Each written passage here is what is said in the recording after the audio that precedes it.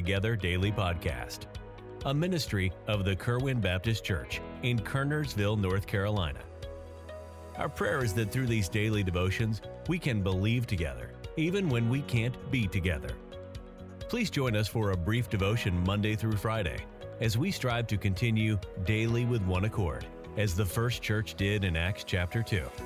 Now, here is our pastor, Daniel Hawtrey, with our devotion today. This is Pastor Hawtrey. Thanks for joining us for Believing Together today. And as always, we appreciate your time. I want to go to a very familiar verse today. In fact, a verse so familiar that it kind of goes into the category of verses that I kind of feel deflated if I go somewhere to hear someone preach and they preach on these verses. You know, Job is one of those in my life. I'm not proud of this. I'm just saying. At times I feel like, man, I've heard all this about Job, but I always learn something new. This is also one of them. And I've heard it so much in my life that I feel like, okay, I've got a grasp of that. Show me something new. 2 Chronicles 7:14. If my people, which are called by my name, shall humble themselves and pray and seek my face and turn from their wicked ways, then will I hear from heaven and will forgive their sin and will heal their land. We could almost quote it in our sleep. This passage occurs after Solomon finished building the temple. God heard Solomon's prayer, and God had chosen the temple as the place where sacrifice was to be made to God. In the event that God sent judgment to his people, and judgment would mean like holding back rain, there was a way that they could get God's attention. If they, as God's people, would humble themselves and pray and seek his face and turn from their wicked ways, then would God hear from heaven. This verse is the if and then principle scattered throughout the Bible. God often gives this covenant. If you do this, then I will do such and such. It's the if and then. God says, if, here's the promise, here's the covenant. It depends on your action of, if you do, then I'll do this.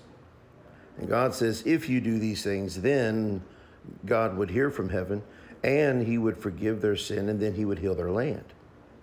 In other words, what happened with the whole land depended on what God's people did. God promised to make moves when his people made moves. Let me illustrate this way. I have met people and they say, I need to feel or see or experience God moving in my life. Well, dear friend, the way that you get God to move is for you to move. God tells them, if you move, if you act, if you do, then I will respond. Say, I need God to move in my life. Well, then you need to move. You need to add something to your life. You need to take some steps spiritually.